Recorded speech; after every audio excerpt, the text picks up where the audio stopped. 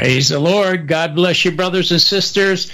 Thank you for joining us on the Luke 4:18 Radio Monday Night Live. I'm your host, Pastor Bill, and Valerie French. Hello, everyone. Blessings to everyone. And our co-host, Kenneth Ramsby. Blessings, everyone. We have our special guest tonight, Shannon Davis, from the Omegaman Radio. Welcome. Hey, I'm honored to be here. Thank you for inviting me. We also have a special guest that is the twin sister of Pastor Valerie, Barbara Lee. Hi, everyone. It's just wonderful to be here. Praise the Lord. Praise the Lord. Folks, I tell you, this is going to be an exciting night. Well, let's pray. Father God, in the mighty name of Jesus Christ, I bind every demon in hell that has come to steal, kill, and destroy our lives. We shake ourselves loose from them. And we just command right now, demons, go to the pit now. Leave us now. We just bind their hands from touching this broadcast worldwide. Father God, we ask that you give us a greater anointing with a greater grace. Open our spiritual eyes and our spiritual ears, convict our heart, illuminate our mind. In Jesus Christ's mighty name, amen. Folks, I'll tell you, what honor to have Shannon Davis from the Omegaman Radio on the Luke 4:18 Radio Monday Night Live. Shannon, welcome. Thank you for being a part of us.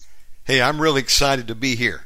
I've been following Luke 4:18 Radio Ministries for a very long time. I've had an opportunity to work with you and Sister Valerie and Sister Barbara and the team there.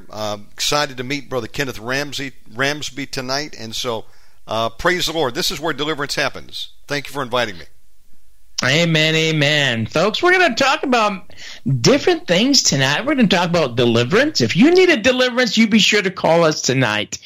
And we're going to talk about the season of evil, plus also about this war in Israel. Folks, I tell you, this is prophetic what's going on right now. I tell you, in Matthew 24, let's turn to that. It talks about Jesus was leaving the temple grounds, and his disciples pointed out to him the various temple buildings. But Jesus responded, "Do you see all these buildings over here?" And he says, "I tell you the truth, they will be completely demolished. Not one stone will be left on top of another." Now, Barbara Lee and Pastor Valerie, you guys have been doing some study about this. Now, can I ask you, you've been doing some study about the temple over there and where it's located, and are the stones still stacked on each other where the temple was? Not one left. Not one left. No, not one. So this in verse 1 and 2, it's already been fulfilled. Yes. What do you think the temple is? Well, there is a controversy over there. Most of the Jewish people, Orthodoxy, do not hold to the new theory. They believe that the temple was on the Temple Mount, where you see the Dome of the Rock. And there's a new wonderful theory out there, although it is controversial, and according to the scriptures in the Old Testament, that say that the temple that was thrown down in 70 A.D., was in the city of David. So they had done some great archaeological excavations in the city of David, and they believed that they found the palace of David. Wow. And right next to it was the Gihon Springs. Wow. What do you think about that, Barbara Lee? Oh, I agree. I've been studying this for years. I love talking about this subject. The Gihon Springs was where they anointed Solomon to be king, and it's where the first and second temple stood above the Gihon Springs. When Jesus said there was not going to be one stone left upon the other, that's exactly what he meant. And the Romans, they came in and destroyed the second temple, and they took every single stone, and there's no There's no sign of it. No but foundation. when they dig down and they go down into the Gihon Springs, they're finding clues, and they're finding places where the temple sacrifices were sacrificed, and the blood channels that poured down into the spring. And one of my biggest beliefs and my biggest things that excited me so much about all this was that it made so much sense to me, all these things that they were putting together about it. And one of the biggest clues was that the temple priests had to have a lot of water, pure water, to cleanse the sacrifices. They did hundreds, maybe sometimes thousands of sacrifices.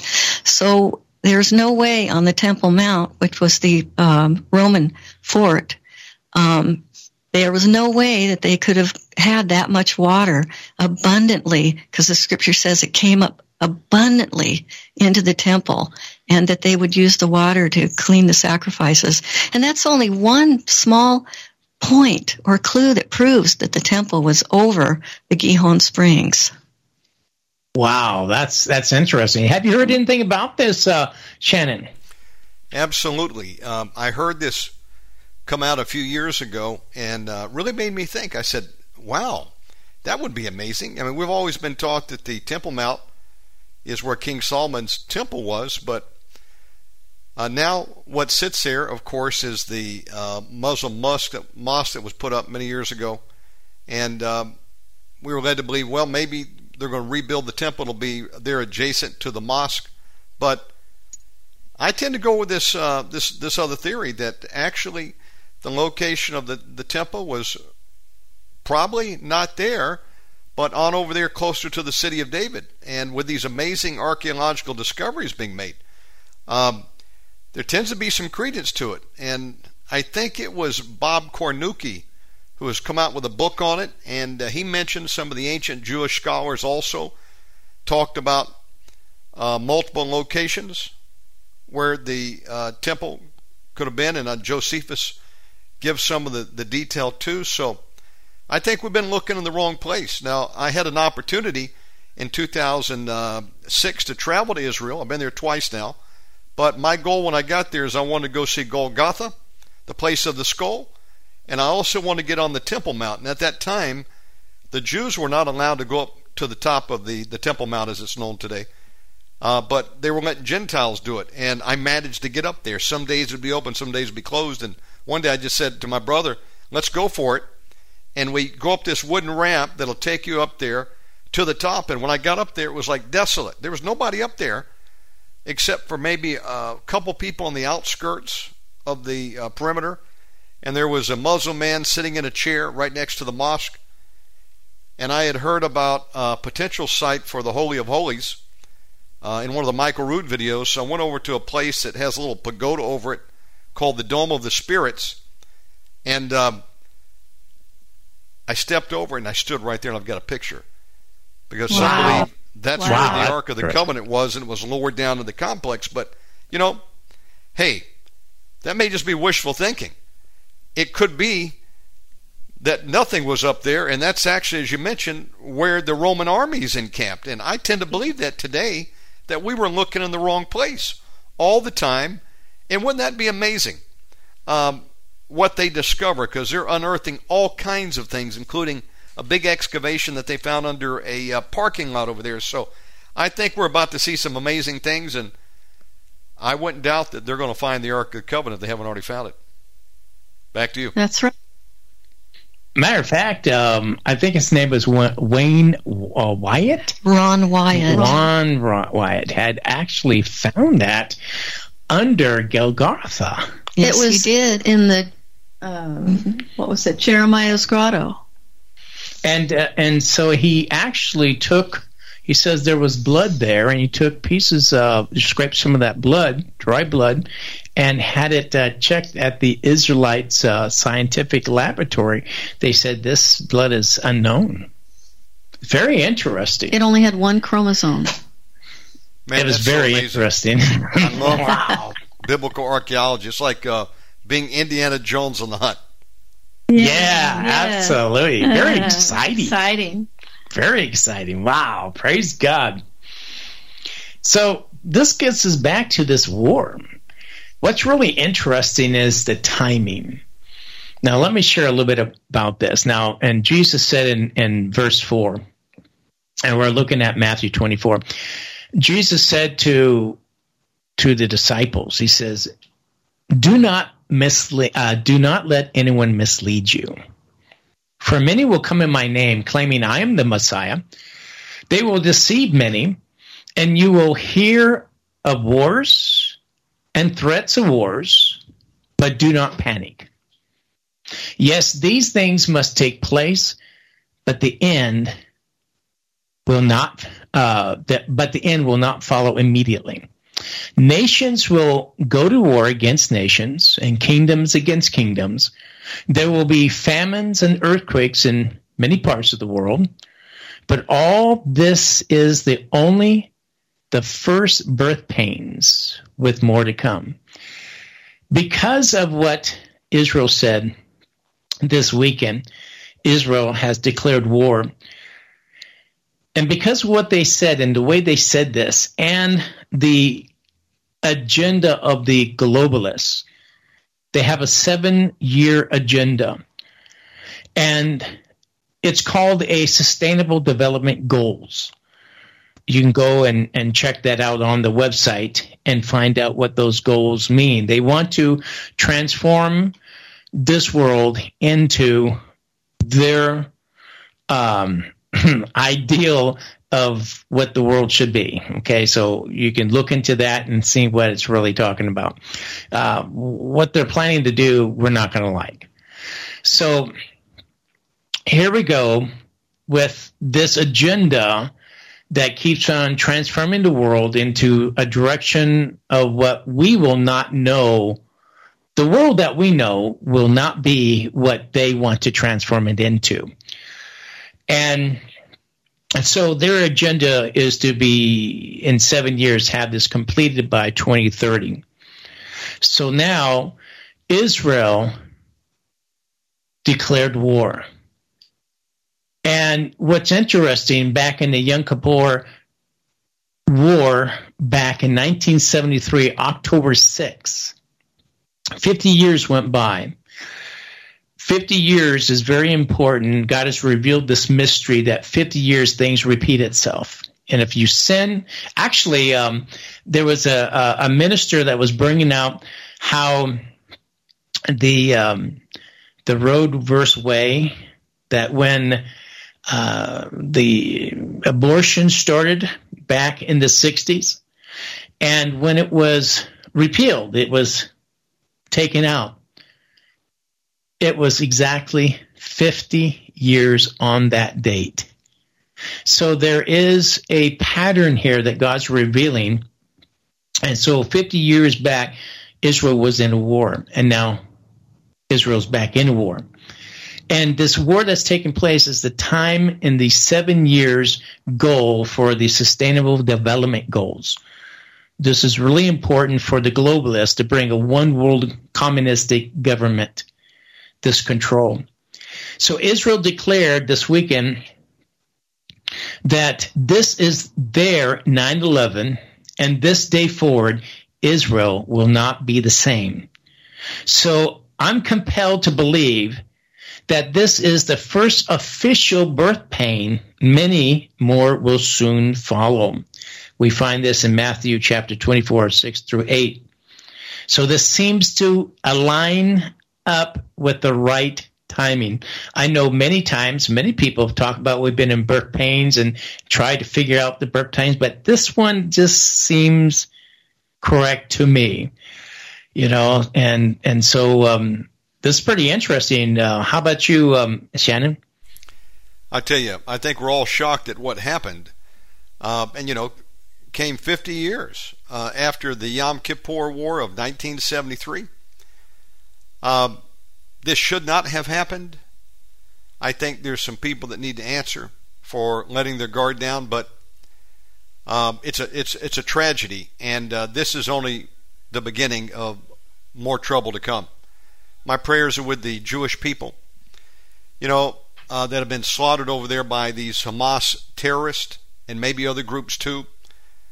We're getting all kinds of reports in. We're getting reports that weapons that America abandoned in Afghanistan are now being used in Ukraine. They're being used they were used by the Hamas here just this week to target the Jewish people and slaughter them. I've got a good memory. I remember it was 2005. We had George Bush Jr. as president. And I remember him forcing Israel to give up Gaza, the very place which these strikes have emanated from, the land that God gave Israel as part of their inheritance. Gaza is part of it.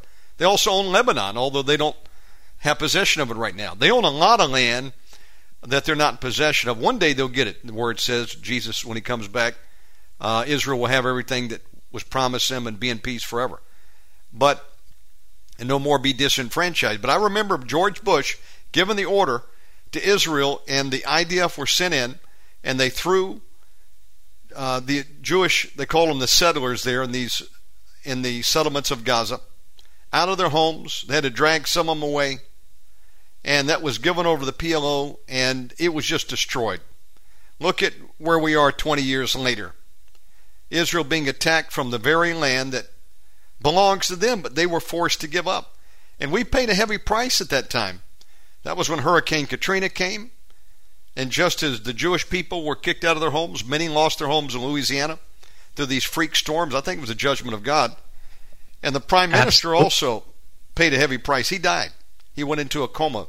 Some believe he was poisoned in his tea. But if ever we needed to stand with Israel, it's now, because they're being attacked. And what's appalling to me is that I just learned that in Israel, you don't have the Second Amendment right like we do in America. We need to be thankful for that. That gives you the ability to protect your family. Over there, they don't have that right. So I was thinking, how is this possible? Surely every Israeli's armed. I mean, they're one of the few nations that's surrounded literally by enemies that want their property. And, you have to be on heightened alert over there. The military has to have a guy practically sitting in one of the fighter jets over there, because you got 3 minutes to respond to an air attack because the places are so close. If anybody's ever been over there, you know that you're only 5 to 15 miles at various points from enemy territory. I remember going through there, and I was riding with a guide, a friend named Jerry Golden. He was taking me out through a part of Israel, and he said,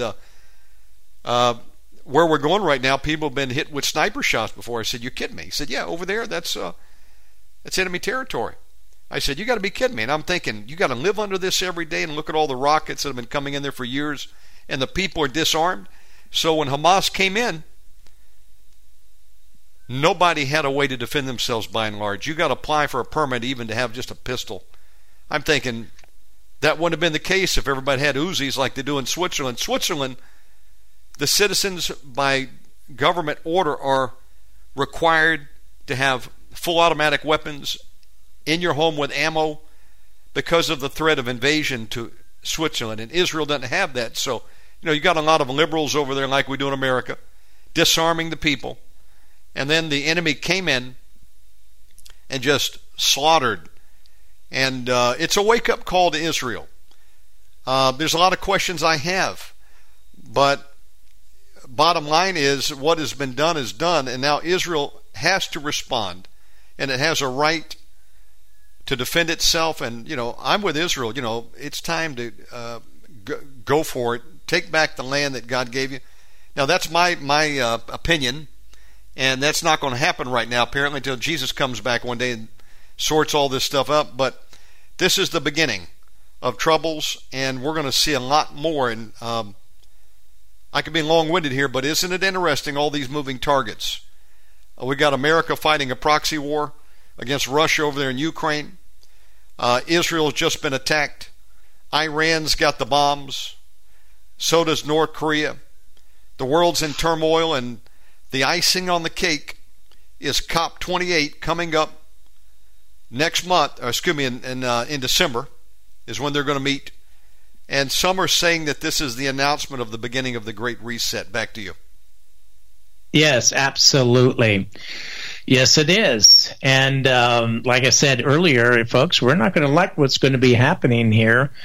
If you go ahead and look at the chart of the Sustainable Development Goals, and they have it all mapped out, their titles is very not alarming and very, well, yeah, okay, I can go with that. But once you remove the cover of it and you see what's really how it's going to affect you and me, it's not a good thing. But this must take place in order for the Third World War to happen and for the one world government to take place. So we're seeing the prophetic being manifest right before our eyes. And, with what's happening in Israel, there's a lot of concern and there's a lot of chit-chat on the internet of individuals saying that we're going to have an invasion, a civil war, and terrorists in the United States. Right now, the borders have been letting thousands of people in, and they have not been able to classify them, what they do and where they come from. So we need to be alert. We need to be alert. We need to be watchful, and we need to be ready for whatever takes place. This is where actually Psalms 91 comes into place. And it's so important that we pray Psalms 91 for our family, but we have to understand what it really means. Okay, Psalms 91 states that those who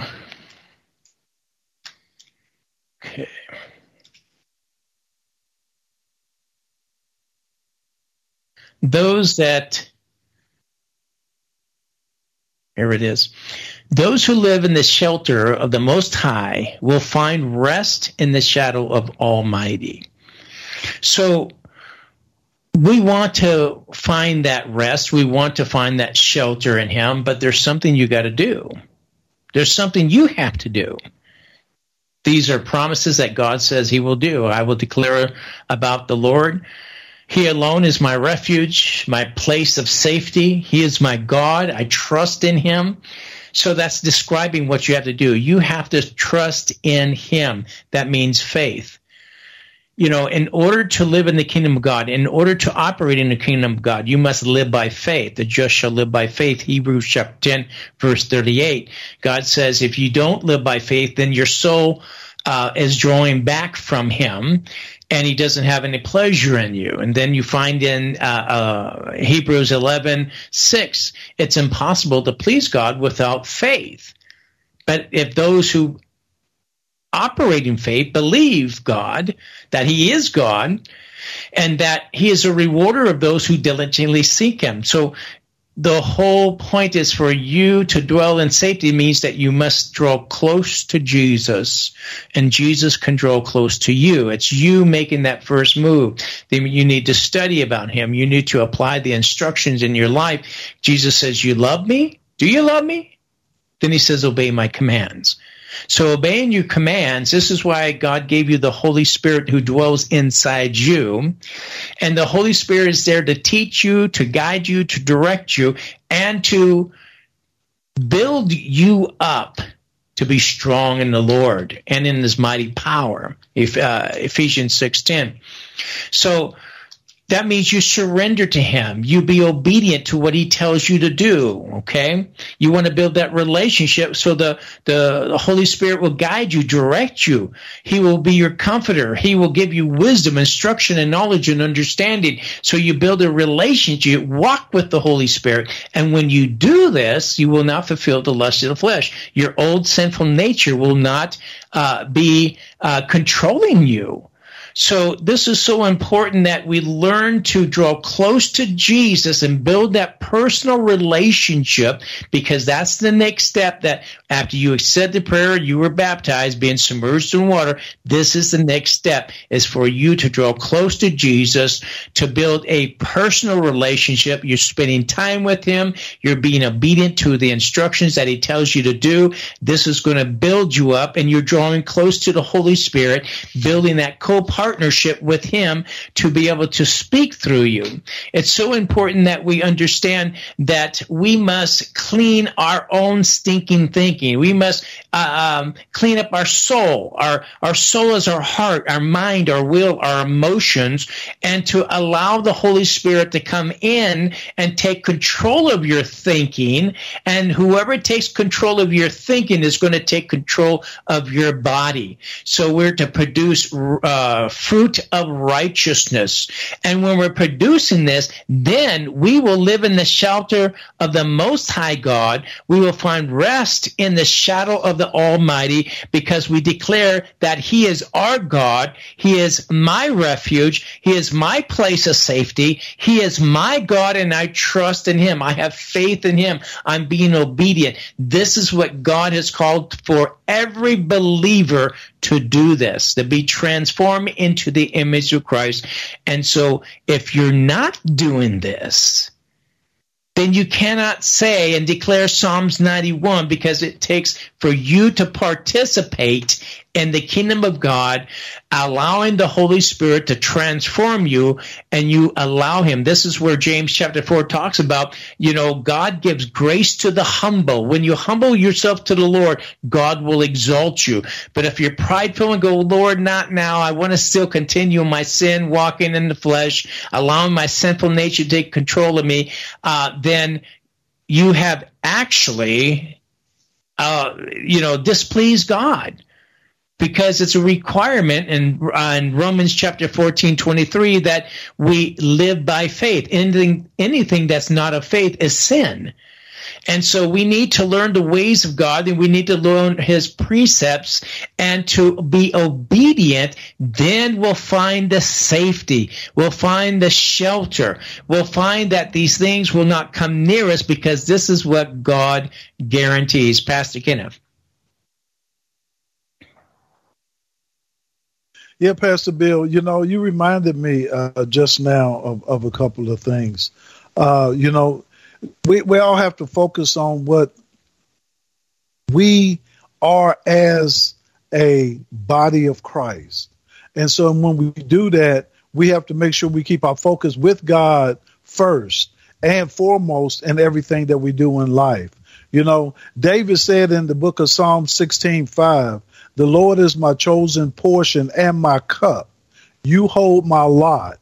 And for us to be successful in everything that we do, and knowing God and doing the things that he wants us to do and not the things that we want to do, we have to delve in and read the Bible and keep his word most forefront in everything that we do. In Mark 12, it says, you shall therefore love the Lord your God with all your heart, all your soul, all your mind, and with all your strength. You have to focus on loving God and being with God all day long. And I think we had talked about that before as well, by taking God with you throughout your day. And another thing is the second coming of Christ is going to be an event that nobody knows the day of, and when it comes, everyone must be in the place that they need to be in. And so if you don't know what time Jesus is coming, because he doesn't even know, only the Father knows, then every day, all day long, you have to keep Christ as head of your life and the focus of your life, asking this Holy Spirit to lead and guide you through all things. And no, it's not easy. It's not easy for anyone, especially when you got all this mess going around like Pastor Bill was talking about earlier, Agenda 2030, and this agenda that they have for Agenda 2030 just feeds in to everything that's going on in the world. And, because if you think about it, it's just like a ticking time bomb. They say, and you can see these a ticking time bomb, or like that's set to the beat of a master craftsman's watch. And if you know anything about watches, when you open them up, you see all the little pieces coming together, and they all have to work together, synchronize together for the time to be right and run and be accurate. And with Agenda 2030, it's going to be the same thing. And I had pulled it up. And it has some amazing things that they want to do. And we can see the start of a lot of those things now. You know, like the first thing they put is no poverty. And with no poverty at the end of the world, you know, you ain't got to worry about no food, because you're gonna have to worry about way more than just food, as the book of Revelation says. But until then, the no poverty piece that they're trying to fill, we can see it coming in as lab grown meat, cloned cows, cloned pigs, cloned everything. And so, and a reduction in population. If you listen to some of the billionaires of the world, they have even stated on more than one occasion that they do not want the population to be as it is. And they even said that they're going to use a VAXXINE to reduce the population. You know, I've heard that from several different leaders and billionaires. And I had to rewind it and listen again, because it's an amazing thing that they would even say anything like that, you know. And so they're trying to tailor this world to bring, like we talked about a minute ago, trying to bring and rush the end times, to time it to what they want it to be when the end comes and the battle comes with Christ and the devil. But they just don't understand. When you attack Israel, you're attacking the Lord God Almighty. And when his hand, whenever he gets tired of you going against his people, when his hand comes, it's going to be a mighty hand, Pastor Bill, that comes down. Absolutely. Shannon. Absolutely. Great word, my brother. So the enemy is telegraphing what he wants to do. This group, the World Economic Forum, these globalist groups, think tanks, Klaus Schwab comes to mind, wrote a book about it. You can buy it on Amazon as a few years ago. Also King Charles, which is actually, many have said, the man behind it all, that's heading up this whole movement. He wrote a book describing what he wants to do, and they say you own nothing and be happy. The only way you eliminate poverty is make everybody equally poor, and that's what communism does. They say you'll own nothing. They take everything away. And eat and eat bugs. Clearly, the globalists. Yeah, the bugs. They want to reduce the world population. It used to be 500 million is what they wanted. I've heard estimates now 5.5 million is all that they need. They've got to reduce the carbon footprint, if you will. Well, I mean, they must not have taken biology, because God created us to exhale carbon dioxide for a reason. The plants take it, and they in turn give us oxygen. And so you need carbon dioxide on the planet.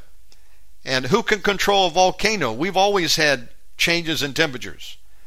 Yes, that's. We had an ice age before.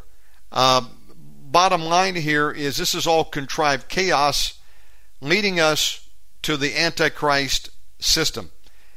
Now, there's a guy that popped up on my radar just a few days ago. I wasn't even aware COP28 was just around the corner. I've heard of these these climate change meetings, of course, but there's a guy named Craig Bond, and I'm encourage everybody just to take a look at his information. Not to say he's got it all figured out, but he's got some interesting things I've never heard before. Now, many have tried to finger who the Antichrist is going to be, and there's a couple that have said for a while that it would be Prince Charles, now King Charles, and it might be. I'm here to say they've got some evidence they lay out, which is just shocking, but that as it be, what really interested me was a presentation he did on Jenny Duvall's show. It's called We Got 40 Weeks Left, and they're talking about COP28. Yes. And I'm thinking, COP28? They said, yeah, it's going to be what they believe the announcement of the Great Reset has begun, and they want to do all this stuff, as you said, brother, by 2030. That gives them 7 years. And they're talking in terms of a agreement, a covenant that they want to make with many nations. The Bible talks about a covenant with many. Is this the one? I don't know. I'm not saying absolutely that I know for sure, but could this be the start of this tribulation? Very interesting to think about, but one thing they bring out I want to highlight is there's a thing over there, and I think it's UAE, Abu Dhabi, United Arab Emirates. They've got a thing called the Abrahamic House. They have, in this Middle Eastern country, a mosque. They've got a Jewish synagogue and a Christian church, all on the same property.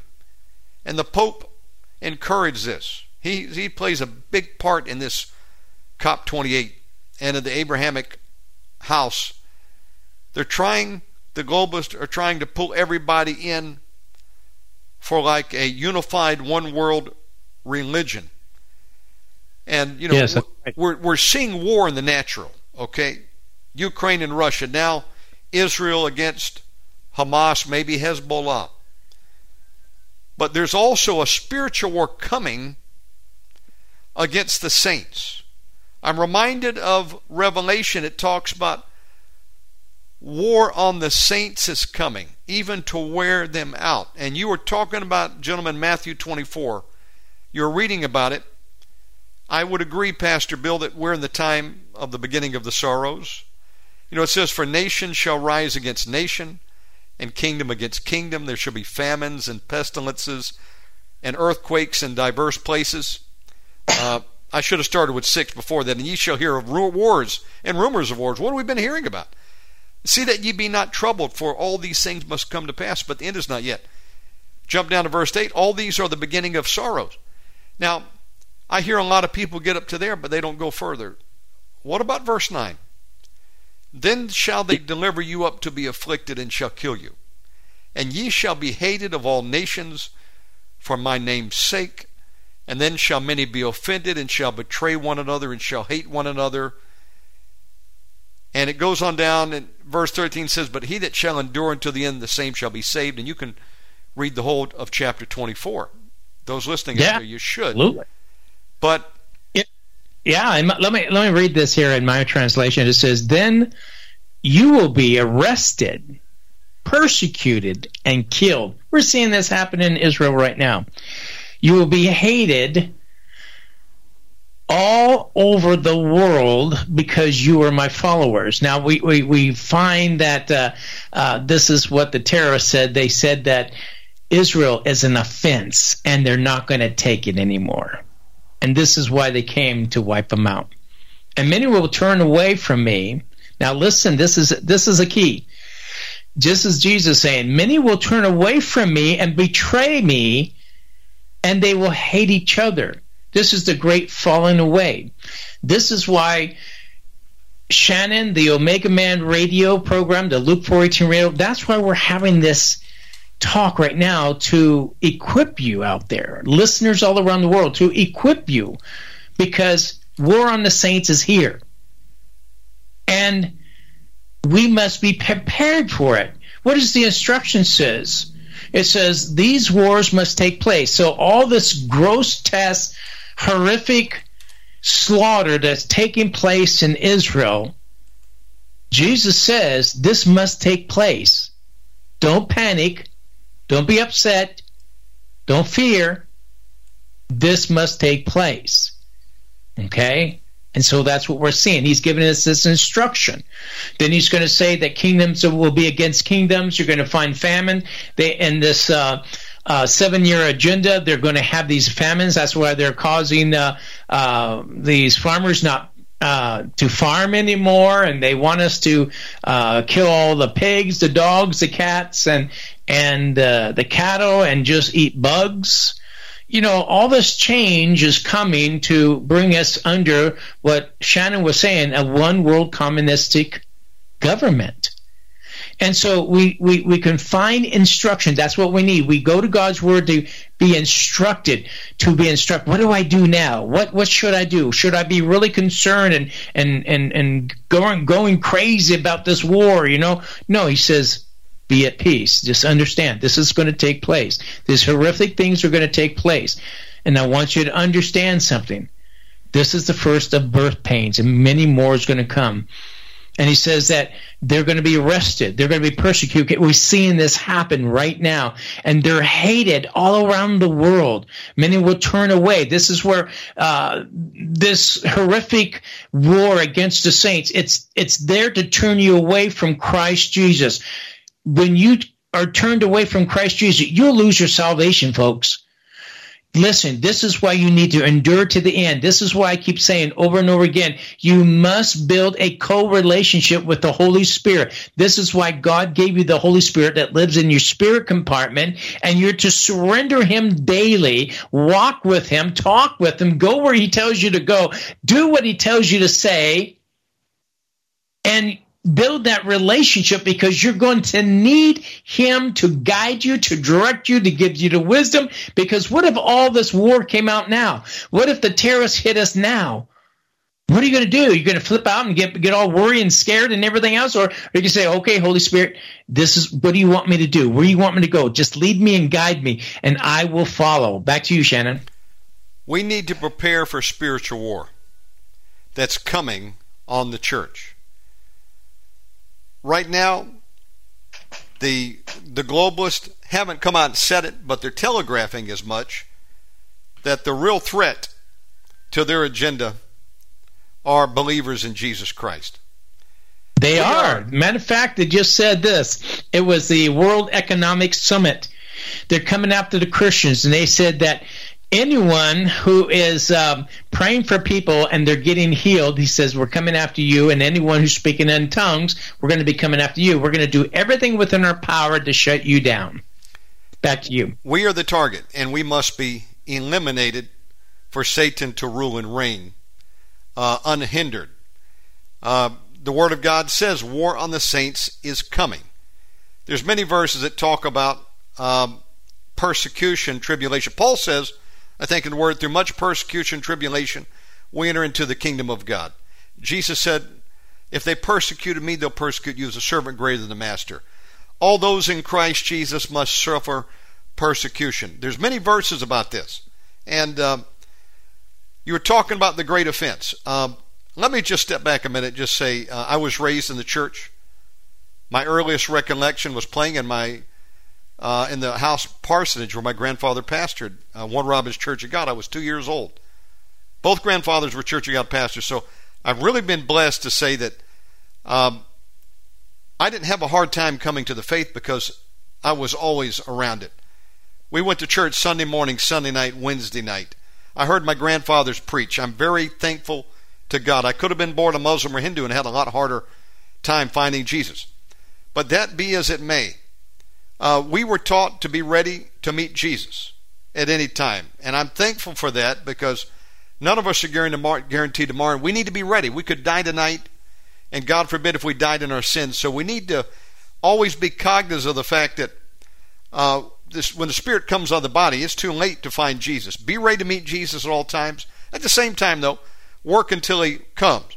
But we were kind of taught, well, Jesus might come back tonight in the rapture. But as I begin to read the Word, I found out before the Lord Jesus can return, certain things got to happen. And you mentioned earlier, there's going to be a great falling away.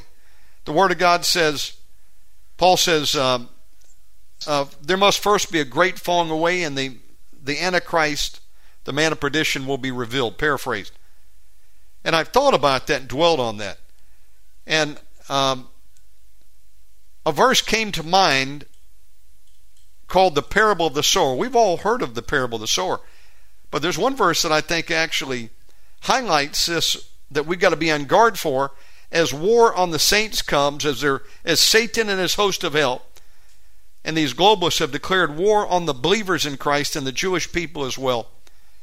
Over in verse 20 of Matthew 13, Jesus said, "But he that received the seed into stony places, the same is he that heareth the word, and anon with joy receives it." So they happily receive the gospel. "Yet hath he not root in himself, but endureth for a while. For when tribulation or persecution ariseth because of the word, by and by he is offended." I think the NIV says he falls away. And I was thinking about that. Who is this company of a great falling away? Well, it can't be the sinner and the lost. They're already in a fallen state. We're all born into a fallen state. To fall away, you have to have already arrived. I believe this is talking about lukewarm Christians in a time coming of unparalleled persecution and tribulation, war on the saints, that they weren't taught that you and I might be called upon to even give our lives for Christ, just as the disciples were. We've got to be ready for that. There are people on this globe right now in jail. Their only crime was being a Christian. In Mogadishu a few years ago, they were capturing Christians, some of the militant groups there, beheading them. Worse yet, they were crucifying them and then lighting their bodies on fire, even children. Go to North Korea as a Christian. You won't come back out. And those that are caught in underground churches, they get killed or put into a gulag for the rest of their life.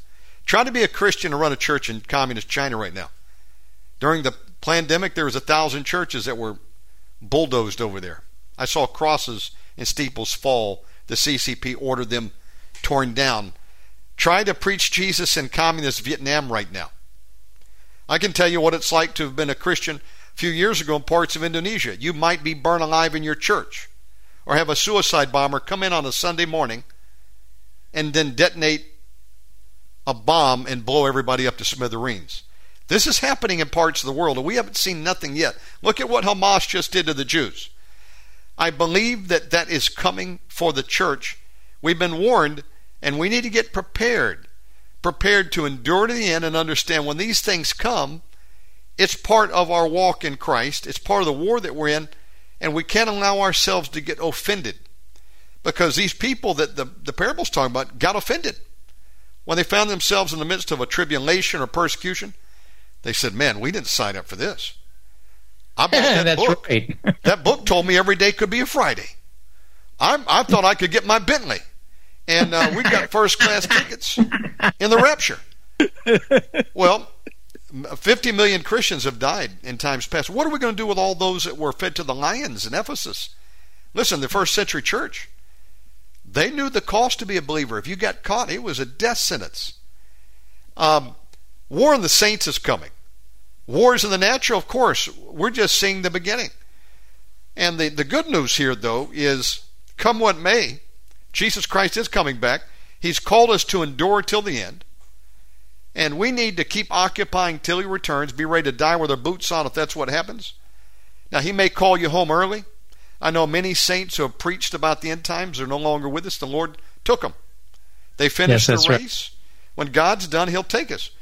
But he also gave us a command and a commission as soldiers for the Lord Jesus Christ to take the land, to occupy it. The Great Commission has never been rescinded. I think that as we begin to see this chaotic situation only grow worldwide and these sorrows multiply, what an opportunity to share the gospel to a lost and dying world. They're going to realize everything they put their faith and hope in is not there to help them anymore. The money is worthless. The gold and silver at some point they cast in the streets. Right now it's still good, but sometime in the future it won't even be worth anything. What are you going to do when your IRA isn't there for you? When you thought you were just going to retire and go down and watch the waves roll in, and you're in a war-torn city. What are you going to do when it is a capital crime to own a Bible? Or to be a believer, you could be arrested. That's coming, I believe, even to America, if we have enough time to see that. And knowing these things, the good news is Jesus said, "I'll never leave nor forsake you." And He has given us what we need to stand fast. He's told us to remain patient, keep the faith. I want to give one more verse and I'll throw it back to you. Ephesians 6:10 came to mind. Finally, my brethren, be stronger in the Lord and the power of His might. Put on the whole armor of God, that ye may be able to stand against the wiles of the devil. Satan is coming after every last one of us. And we've been called for this time to stand strong for Jesus and let our light shine. We've been called to make war on the host of hell. They want to make war on the saints. Fine. Let's take some demon scalps out in the process. Let's lay hands on the sick that the devil don't take them out in a premature body bag. Let's win some souls. He that wins souls is wise. Let's pluck some souls out of the hands of the enemy. Prayer works. There's people that are going to come in that you thought would never make it. And that's because people didn't give up on praying and ministering to them. We're here for a reason. That's to occupy, be the light and salt of the earth. And it might cost us our neck one day. There'll be many martyrs before the return of Christ, it says, at the last trump. So be it. Jesus gave everything. How much more do we owe Him all? Back to you. Amen, amen. I'm in agreement that actually persecution is here in America. Laws are being changed. In California, they just made a law that all the, by next year, or is it by the ending of this year, that all the schools have to have these restrooms changed, no more male or female. It's going to be a unison bathroom. Yeah. And so that's happening. So that these laws are being changed. And like I said, we're not going to like it. So we need to be ready for this. It's not, well, they think they're going to have it. No, this stuff is happening. It's happening now. It's coming very quickly. They have an agenda that needs to take place. Back to you, Pastor Valerie and Barbara. Yeah, think about the no more gas. Yeah, no more gas. All electric, no more gas. Well, I'm sorry, honey, but I bought you a gas stove. A beautiful gas stove. Yeah, and you I won't like be able it. to use it no more. Have to go electric. I'll have to run away with my gas stove somewhere. Hide it. It's illegal to buy a weed whacker, I heard, in California. They don't sell them anymore. You got to go across the border, state line, and buy them in cash. The lawnmowers, yeah. Yeah, actually, the lawnmowers they're all battery now. Mm-hmm. But yeah. Wow. Everything's battery. The drills, everything's battery. Everything's battery. So it's kind of cool. I like it. I like the battery. But everything's going to be battery. Everything lithium batteries, Interesting. Give me a V6 and a full tank of gas. Yeah, that's right. Remember those days you used to cruise on Sunday right after church? And you could afford it, too. Yeah, you could afford it. Cruise up in the mountains for a while and go home. Yeah. Mm-hmm. Barbara Lee. All the long travels we used to take on our vacations to different states and just drive and drive and drive. And the gas was very reasonable, and we could go so far. And these electric cars, what did they go, 30 miles? 30 miles. And then you have to recharge them again or something like that. And you have to wait in long lines to recharge them if you're lucky enough to get to a charging station before it runs out. And then you have to wait for 45 minutes for each charge. So you'd be there for 3-4 hours if 4 or 5 people were in front of you. None of it makes sense. None of it.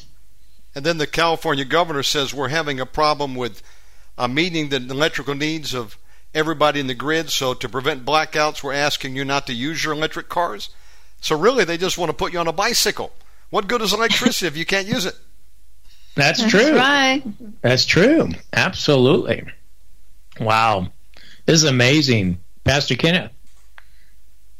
Yeah, they also want you to, all these batteries, they're using a lot of oil and coal to make those batteries, I tell you. So, they can try to fool somebody, but the truth always comes out, And there was a study on the carbon footprint, and it said that if America stopped today not spewing out 1 metric inch of carbon, then it would change. It would change the world's carbon footprint by 0.0001 something. That's all it would change. And until China and India get on board, whatever we do is a moot point. It's really a moot point. And for us as Christians, we know that God got all the wind in his hand, and we got tornadoes and hurricanes that clean the earth and replenish and refresh our Air Force. So it's all about money and a deception thing, I think, with this carbon footprint, but as Pastor Bill had mentioned, on these birth pains that we're going to be having, that is the most interesting thing that I have looked at. One of the most interesting things is the birth pains that are going to happen during the end times. And this is what's going to fool a lot of people as well. Because if the birth pains are supposed to be just like a woman in contractions, sometimes a woman thinks she is going into labor and it's a month before labor. And then it goes away for another 2-3 weeks. And then it comes back and then goes. And our birth pains with war, with weather, with famine, with everything, all of this is going to be like that. So, and an interesting thing that we were talking about religion and not being able to praise the Lord in the open and hiding and doing like they do in a lot of countries is China. And I was watching I think a news article or reading something, and it said that China came up with a Bible for the Christians. And in this Bible, they came up and changed some of the verses, of course. And two of the verses that they changed, the first one was John 8, where it says, Jesus says, whoever sinned, throw the first stone against the woman that was caught in being adultery. And then the next verse says that Jesus is the one that threw the stone. And then in Exodus 23, it says that thou shalt not have any gods before me. They changed that in the Chinese Bible to resolutely guard against the infiltration of Western idolatry. Wow. So China is tired, I guess, of fighting with the Christians, and they want to control religion in their country as well. Absolutely. Folks, we're going to have to take a break here and come back into second hour. We're going to take some live phone calls. We'll be right back.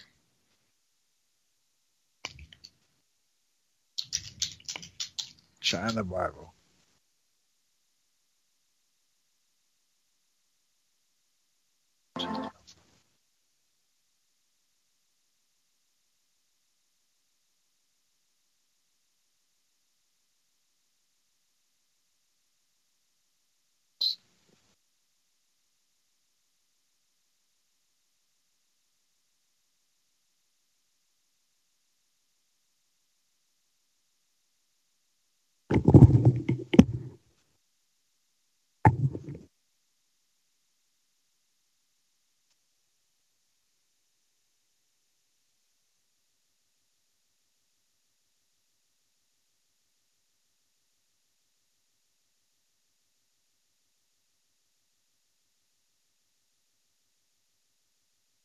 All right. Let's take a little break here. If you need to take a little restroom break, you can go ahead and do it. We're good. We all good? Yeah. Okay. I'm good. I'm good? How you doing there, Kenneth? All right. He's taking his little break. All right. This is good. This is really good. I'm really excited about what we've been sharing. Very pertinent. Yes, very pertinent. Yeah. You had some great points there, Shannon.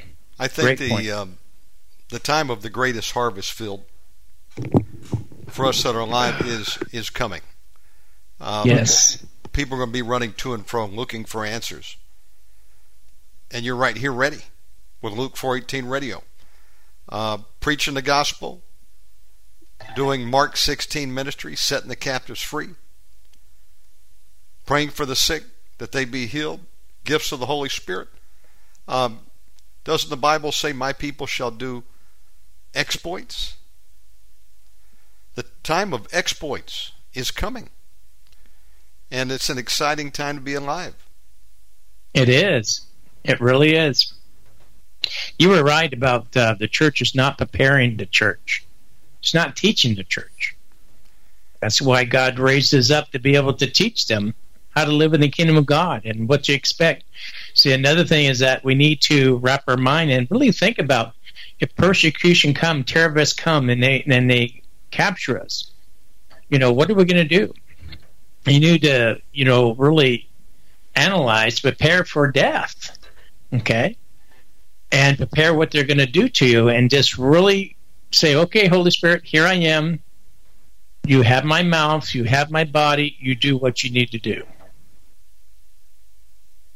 We need to learn to live with the Holy Spirit and rely on Him in every situation. I know I do. I ask Him for wisdom every single day. I look at this as D-Day, 1944? 1944, D-Day. The Allies had to take the beachhead. There was no choice in the matter. Many would die that day, some even before they got out of the landing craft. But it had to be done. How many people contemplated, this is my last day on earth? In all likelihood, withstanding a miracle, I may go down today, but I have no choice. I have to. There's no turning back. And we almost have to take that attitude. Absolutely. God wants to sustain us. He's certainly able to do it. But we need to be ready to lay our life down for Christ like all the disciples did. And we got to take that beachhead. We have to go. We have to go up against the enemy and make our stand and win some souls for Jesus, cast out some devils. Our job is not done. Although men in the church, they haven't even gotten started. They're sitting on their hands. Yes. Pastor Kenneth? Pastor Bill. Okay, you're ready to go live on the air? I'm here, yes. Okay, perfect. All right. Praise the Lord. Here we go.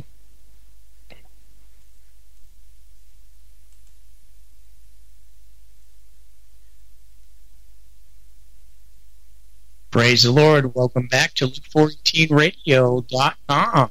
This is Monday Night Live with your hosts, Pastor Bill and Valerie French. We are so thankful that you stayed with us on the second hour. We have our special guest, Shannon Davis, on the Omegaman radio, and we've been discussing about preparing ourselves for the persecution that is here and that is coming. We're already seeing the first birth pains take place with Israel, according to Matthew 24. Shannon, we were talking about how the body of Christ needs to prepare for death. Be prepared for persecution, because the warning Jesus says, the warning in Matthew 24:9 says, then you will be arrested, persecuted, and killed. You will be hated all over the world, and that's happening now. The world hates Christians. It's not you personally. They hate Christ. They hate Christ. They want to stamp us all out. This is the agenda of the globalists. They want to remove. We are the one that's holding back the full potential of evil. They want to remove us. And so you'll be hated all over the world because you are my followers. And verse 10, many will turn away from me and betray me and hate each other. This is what is happening now. Many are turning away from the faith. And when that persecution comes, as Shannon was saying, they're going to say, no, I didn't sign up for this, and they're going to be out of here. And so in verse 11, many false prophets will appear and will deceive many. We're already seeing that. There was one in Israel right now. It has been deceiving the rabbis. Pastor Valerie, why don't you share a little bit about that? They have a rabbi, and Minister Barbara Lee, do you remember the name of that rabbi in Israel? I don't remember the name, but I've heard about this. And he is in Israel, and he is doing signs and wonders with the people, and the rabbis believe that he is the Messiah that has come back and fulfilled the prophecies. And it actually is the first time in my lifetime that I have seen any rabbis in Israel believe in this man as being the Messiah.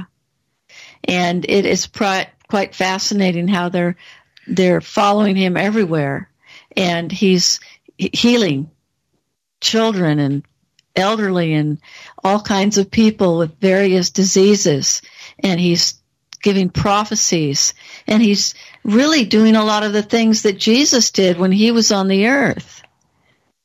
But it's just fascinating that we're living in this day when we can see these things actually happen. We are in biblical times right now, and these things are taking place. And so the scripture says, many will turn away from me and betray me and hate each other. And many false prophets will appear and will deceive many. Sin will be rampant everywhere. Folks, we're seeing the beginning of this. We're seeing our children hate authority and they have this attitude of being entitled, that they can do anything they want to do, and there will be no repercussion for that. Verse 12 says, sin will be rampant everywhere, and the love of many will grow cold. You know, this is what the devil wants. He wants your love to grow cold and be bitter and resentment because all the horrific things that's taking place. But one who endures to the end will be saved. And the only way you're going to endure to the end, listen up, listen now, listen. The only way you're going to endure is for you to build a co-relationship with the Holy Spirit and allow him to lead you, to guide you, to direct you, to fill you with wisdom, instruction, and knowledge and understanding. Talk with him, walk with him. Ask the Holy Spirit, give me that wisdom, that knowledge, that understanding that I need. That's why God placed his spirit in you, in your spirit compartment, and it's your responsibility to form your heart and your mind, your will, and emotions over to the Holy Spirit so you can allow the Holy Spirit to take control over your mind, your will, your emotions, your intellect, and your body to be spirit-filled. We need this. We need that connection. We need to be led by the Spirit of God in these last times right now. Back to you, Shannon. Jesus says over in Revelations 13:10, if anyone is destined for captivity, into captivity he shall go. If anyone is to die by the sword he must be killed. Here is a call for the perseverance and faith of the saints. Jesus talking about the patience and the faith of the saints, those that overcome by the blood of the Lamb and the word of their testimony, and love not their lives unto the death. We've got to take that attitude. When Christ is done with us, he can certainly call us home. But until that time that he calls us home or he returns at the last trump, whichever comes first, we need to occupy. We've been called to be representatives for the Lord Jesus Christ. He's given us a great commission. He's never canceled those instructions. We're to preach the gospel and get people water baptized, and there'll be signs that follow. Deliverance is the first one. One of the things I love, as I know Luke 4:18 does and has been involved in deliverance for many years, setting the captives free. We've got a job to do. Also, there's a verse that says, he that seeks to save his life is going to lose it. He that will lose his life for my sake shall save it. That really spoke something to me when I latched on to that. Because for many years I was trying to save my own neck. And I was bound up by a spirit of fear. I knew what was coming. I was not asleep. I didn't have my head buried in the sand. And I said, I don't want to end up in one of those concentration camps. I'm going to do all I can to fight and stay alive. And I had considerable resources at the time. And I spent hundreds of thousands of dollars to prepare to save my neck. I put it in beans, bullets, bullion. I had a small arsenal. Being a gun dealer at the time, I could have outfitted the police department. I was looking at what was happening in 2005. FEMA and other groups were disarming Louisiana citizens. They were trying to get them out of their homes when the floods came, but if they didn't want to go, then they said, well, you can't keep your arms. And I thought, what the heck's going on here? The whole world's in chaos. There was talk about the next pope. Will he be the false prophet? The world was, in a chaotic situation. It still is today, almost 18 years later. And I began to do everything I could to save my own neck and the arm of the flesh. And I was bound up by fear. I would order $10,000 a day of freeze-dry foods. I had enough. I had 1 million rounds of ammo. I had 600 hand-packed buckets of long-term storage food. And that was just a start. 2,000 cans of tuna, 1,000 rolls of toilet paper, bulletproof vest, night vision goggles. I could go on. If the Lord hadn't stopped me, I was going to amass enough money to buy an underground decommissioned missile silo. Now, I'm not exaggerating. I was in talks to buy a bulletproof armored limousine. You say, what the heck's going on? I was driven by a spirit of fear. And I said, I can't count on anybody to save me. I'm going to do it myself. Well, that wasn't of God. And one day the Lord got a hold of me. And he directed me to a scripture. I believe it's Psalm 20, verse 5. It's over there. It says, some trust in horses and some trust in chariots, but we will remember the name of the Lord our God, Yahovah our God. And God redirected my focus to an article by a guy named David Ells called The Sword or the Cross You Choose. And I was familiar with that, having read it before, but it was basically talking about persecutions coming. And are you going to try to save your own neck, or are you going to put your faith and trust in Jesus and get to work for him? And the Lord was right. He was my deliverer, not what I could do in the arm of the flesh. And I battled with fear for many years. But I want to tell you something. The deliverance ministry of the Lord Jesus Christ set me free. And I let all that stuff go away. I sold most of it. I realized if God is for me, who can be against me? I'm not against preparation. But maybe this will help somebody tonight. As I began to follow the New World Order, even recently the World Economic Forum, this great reset, knowing what the evil scientists were trying to do with the thing that they were putting in people's bodies that could literally change your DNA. Being locked down on an island over here in Bali for 3 years. I haven't been off this island in 3 years. Only this summer could we finally travel again. It's been horrific what many of us have went through, and it's been a fearful time to be alive. What is the enemy going to do next? That's all they talk about on the news, and when you look at what they want to do, it's terrible. To get down to their carbon footprint that they want to reach, they got to eliminate 7 billion of us because we all exhale carbon dioxide. They don't tell you that, but ultimately they want to kill you and I. So that's right. This is almost too much to handle. And then I went back to God's Word in closing of this statement. Now, either the Word of God is true or not. And if it is, we need to start standing on it. 2 Timothy 1:7. For God has not given us a spirit of fear, but of power, love, and a sound mind. We know that one. Well, this one the Lord gave me a few weeks ago. Proverbs 29:25. The fear of man bringeth a snare, but whoso putteth his trust in the Lord shall be saved. Now, God is not a liar. Is either the Word is true, or what are we doing here? Of course the Word is true.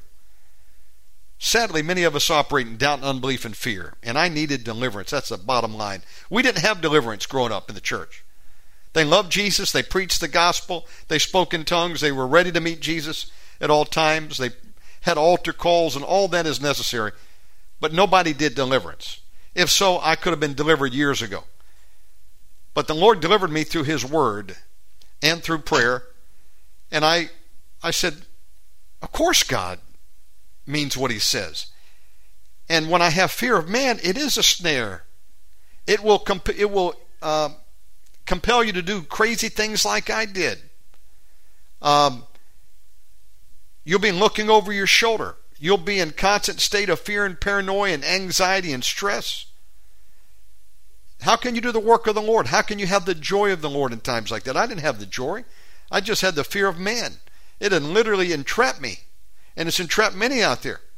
If you don't know Christ tonight, you have a good reason to be afraid. But the good news is that even as it says, things are coming that will cause men's heart to fail them for fear.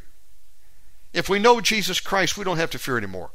We got to put our faith and trust in God. And even if we die, Paul said to be absent from the body is to be present with God. God has got us. It says the angel of the Lord encamps about those who fear it and obey the Lord. We just got to repent, surrender our lives to Jesus, get to work for Him, and He's got our back.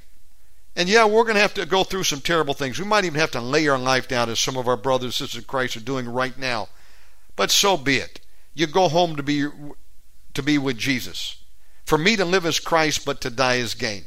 But until then, are we going to live in fear? Are we going to lay down and die? I was pretty low a year ago. And then the Lord quickened me. I remembered the leper said to the leper, "Why sit here till we die?" And the Lord rallied me, and I said, "To hell with the devil. He's not going to keep me down anymore." And I got up and rallied, and praise God, I'm here today doing better than I've ever done before. And I literally don't care at this point where the Lord may call me to go next. I don't fear the enemy anymore. I know that there's power in the blood of Jesus. And I'll share one other quick testimony. Thank you for giving me the liberty. Even as the world was being sold this bill of goods that this pandemic was a killer, and the truth of it is only less than 0.01% of people that contracted it actually died. More people died with the antidote than from the real thing. I was living in a red zone, the playground of the Chinese. They come here about this time every year. And they were here before the outbreak, as it was announced it was. We were in a red zone. If anybody should have died, we should have died here. Now, I didn't know what we were dealing with yet, so I took some precautions. I got some food. I didn't know what shortages could happen and so forth. But I got to the point, I said, I'm not going to live in fear. We got work to do. And we went out and did 20 feeding programs across the island here on Bali. And I went out to Muslim groups, Hindus, Christians, shoulder to shoulder, giving out food, sharing the love of Jesus. As people were losing everything because of the lockdown, for 2 years nobody could fly in or out of this island. And this is a tourist island. People went bankrupt. People went through their savings, lost their jobs, and many people had to be Uber drivers or sell food just to stay alive. And we went out and helped people. And I said, what are we going to do? I got infants with me. What if this thing is contagious? I said, I'm not going to be stopped. Does the blood of Jesus work or not? Does Psalm 91 mean what it says or not? We love to give it lip service, but when push comes to shove, will you put the word where your mouth is? And we did just that. We covered ourselves in the blood of Jesus, prayed before we went out, and none of us died. None of us got sick. We were here and did that. Fed 2,000 people. And I give God the praise, honor, and the glory. He did it for me. He'll do it for you. We don't have to fear Klaus Schwab and King Charles, whoever the Antichrist may be. We need to fear the Lord, and until He calls us home, we've got a job to do. And if the devil wants to make war on the saints, let's make war on the demons and take some demon scalps for Jesus. Back to you. Amen, amen. You know, that was so true what you were saying, that in Psalms 41, it says in verse 1, "Oh, the joys of those who are kind to the poor. The Lord rescues them when they are in trouble. The Lord protects them and keeps them alive." Wow. And that's what you did. When there was a time of trouble, you went out there and started helping those in need. And so we see through Shannon's testimony, the word of God in Psalms 41 is true. Give God a shout for that. Amen. Praise Amen. God. Praise the Lord. Pastor Kenneth. Yeah, Pastor Bill, we have to. I just want to echo on what Shannon was talking about when he's talking about being faithful and trusting in the Lord. We have to stay focused on what God says, and we can't have fear. Fear is something that we have when we're children and we don't know any better. But when we grow up and we give our life to Christ, we got to trust in God's word. If you're going to be a Christian, if I haven't learned anything else, I have learned this, is that when God says something, it is going to come true, period, point blank. Because it says in Hebrews, besides that, it says in Hebrews 6:18, God cannot lie. And so if you're a Christian and you have your faith in the Lord and you're giving yourself to the Lord, you know the word of God, you shouldn't be swaying any kind of way, because either you trust him or you don't. So we have to keep our focus on God, because God cannot lie. And that's an amazing thing. And Pastor Valerie, the name is Rabbi Shlomo Yehuda Beery. Yes, that's the young man who. Yeah, yes, thank you. He's been blessed with a photographic memory to memorize the Torah since he was a little child. So that's an amazing thing. You know, one of the other things that like I was talking about, we have to keep our eye on God and keep our faith, and we have to increase our reading of the Bible, because not only China's doing this thing with the Bible, but every time they come out with a different version of the Bible, like the GAY Bible or the PRIDE Bible, you know, they taking things out of the Bible and putting in what they want. You know, so we sooner or later, like Pastor Bill and Shannon was talking about, sooner or later things are going to change, and we're not going to have access to the things that we have now. That's correct. They're going to be taking things away, and they're going to replace these things, just like China. And I think that, like in a large part of the world, they're going to replace. They're going to say, okay, you want to worship? It's fine. That's okay. You want to worship? It's fine. We'll give you what you are going to worship. And it ain't going to be us worshiping Jesus Christ. It's probably going to be us worshiping with some AI god. You know, they already got a robo priest already. You know, I saw the robo priest right here up there. They got a robot dressed up like a priest, and he's one of the AIs. And he's collecting all this information from all over the world on the internet, and he's supposed to be this priest. And pretty soon they're going to have an AI god that they've been talking about as well. So things are going to change. And the devil is slick. You see how slick he is? He is so slick. Instead of wiping religion off the face of the earth and fighting all the Christians and whoever else that needs to focus on Jesus Christ and come to God.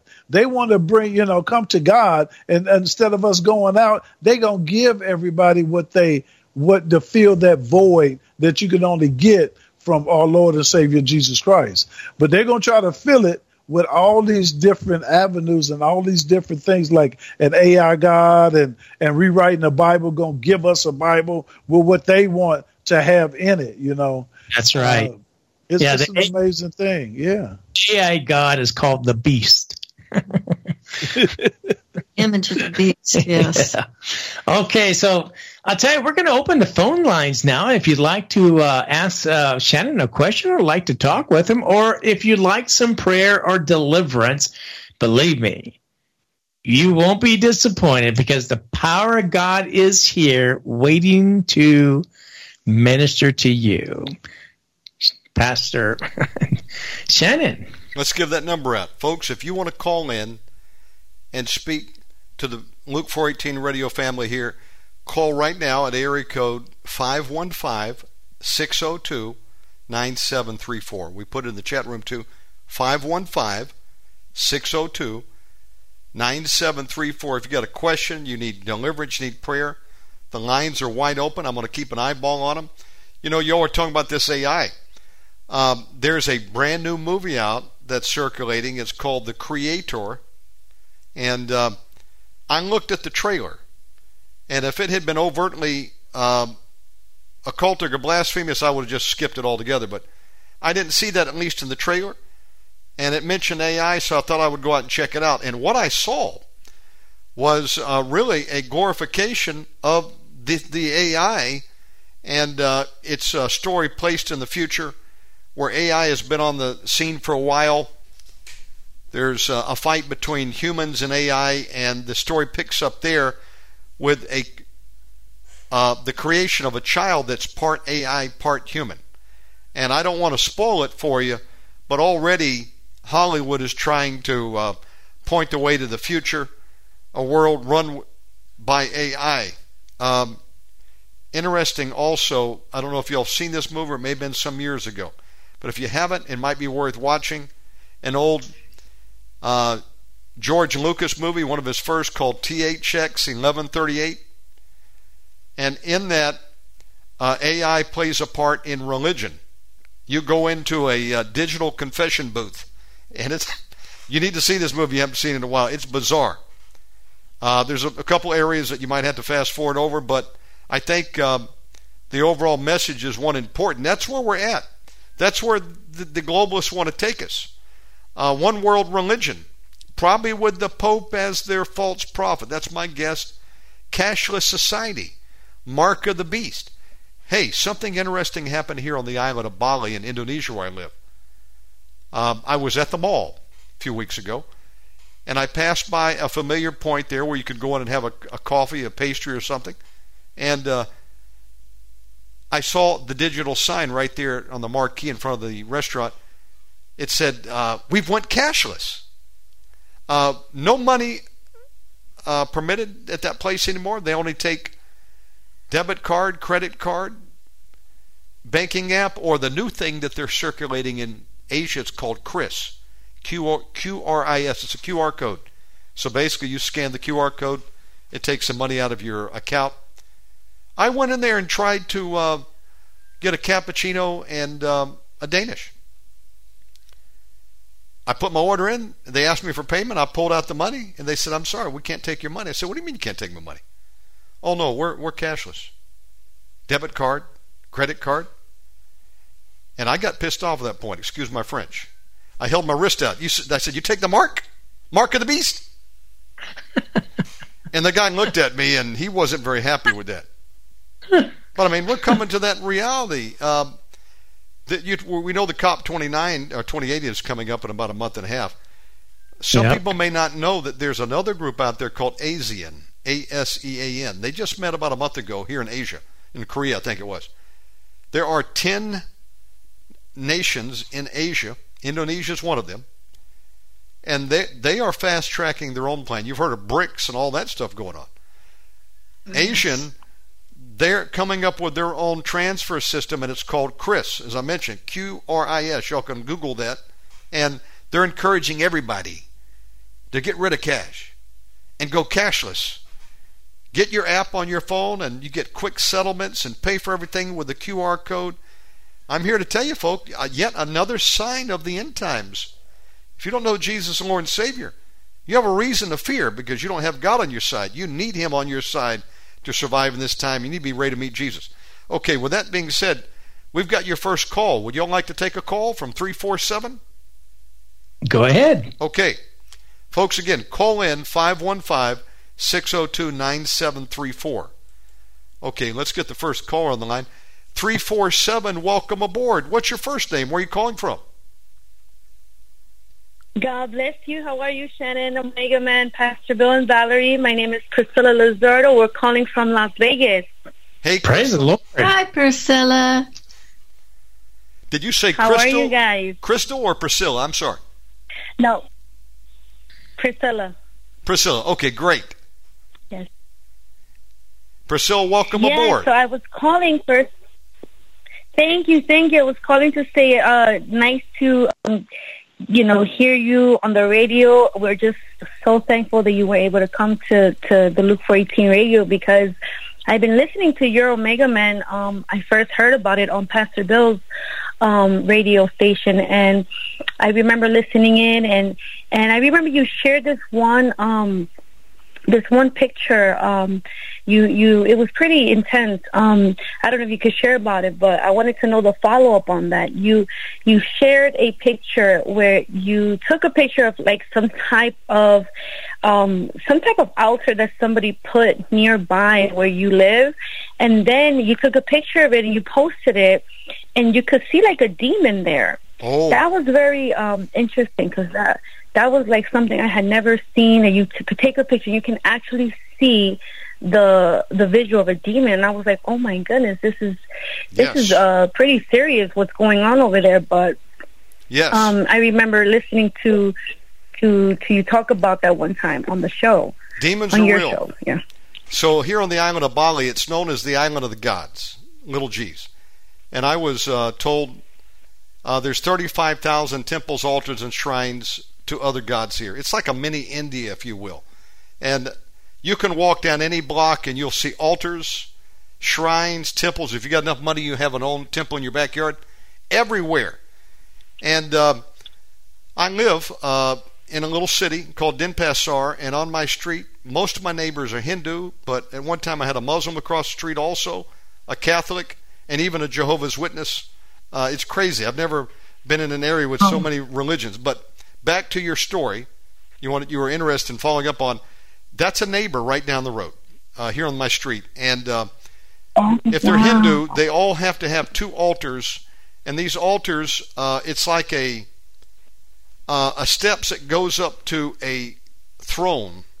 And that's where the demon sits. They call them a god. And there's an umbrella that protects it from the shade, so you usually see an umbrella over the demon's head. Now, my neighbor, as all the Hindu neighbors have to do here, is they daily have to go out and do sacrifices. And they'll do incense ceremony and offer up smoke to the gods. They have 1 million gods. And they do this to kind of keep the demons neutral and not to attack them.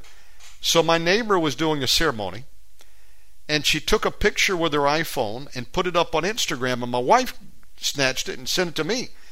And the caption was, "Oh, I was doing my offering, and the gods are so pleased with my sacrifice today." And what she was saying is the God that she worships showed up on the film.